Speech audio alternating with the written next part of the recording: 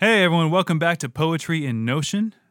This is Greg, as always, and I'm doing something a little different this time, and I'm kind of excited about it. I wanted to try something. I know I'm only like a few episodes in here, so maybe it's too soon. Maybe I need to kind of work my way up, get some chops first. But I thought I would do it anyway because this is something that that's just been personal to me.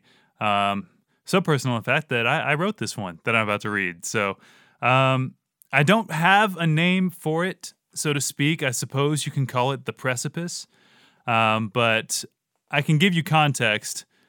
You know what? I'll read it first. That's what I'll do. Because normally I'm always saying it's all subjective. I want you guys to have your own, get what you will from it. But since I wrote this one, I do kind of want to give some backstory, but I'll do that after the reading. I'll just explain kind of the context behind this one. So if you decide to stick around that long to listen to it, then that's great. I'm happy to have you.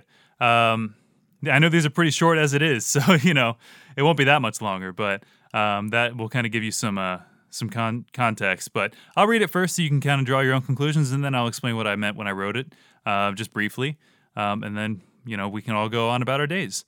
So I think without further ado, I guess I'm calling it The Precipice, but this is The Precipice by Gregory Hager.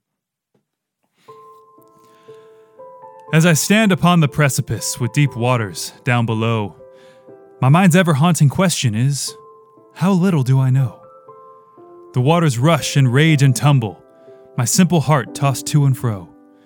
At every turn I'm shaken, humbled by the things I do not know. But there, a light shimmers on the surface, beauty among the fearsome abyss.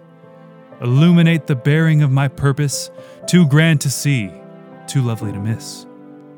Among the falls, the rocks, and the danger, all of the failures for which I'm prone, though I feel as one a stranger, my light reminds me, I am home. I find myself with thoughts unnerving of guiding a daughter, though I'm a son. I feel at once so undeserving. Two become three, and three become one.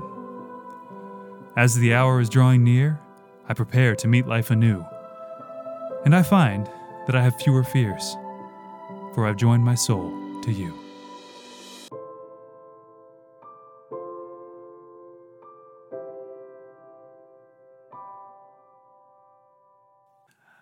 All right, so that was the poem. I hope you guys took a second to listen to it, didn't just skip past it to hear the context.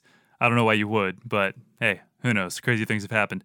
But yeah, I wrote that one. That was actually a poem I wrote for my wife on Mother's Day about 2 months before our daughter was born.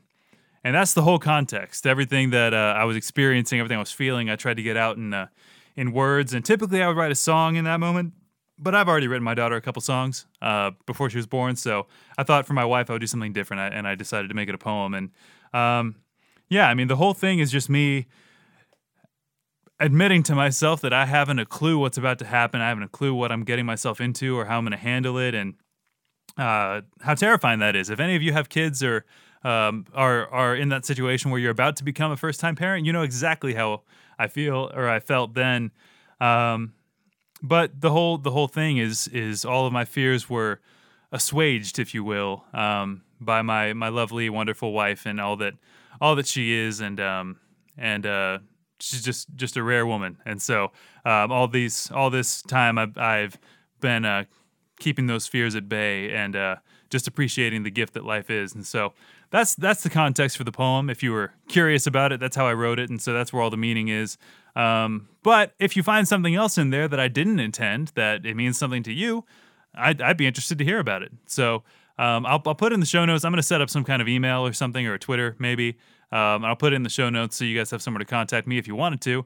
But I hope you enjoyed it all the same. I know that's, I'm not saying I'm up there with the guys like Henry Wadsworth Longfellow and Robert W. Service, Rudyard Kipling. Although I noticed as I was reading it, I wrote it in a little bit of the style of If by Rudyard Kipling. I didn't mean to, but it was a little bit like that. So I'm not saying I'm anything like them. This is just an original, and this is all just kind of fun. So it's all a notion. That's the whole thing. It's just a notion. But I hope you enjoyed it, and I look forward to doing more of these for you guys.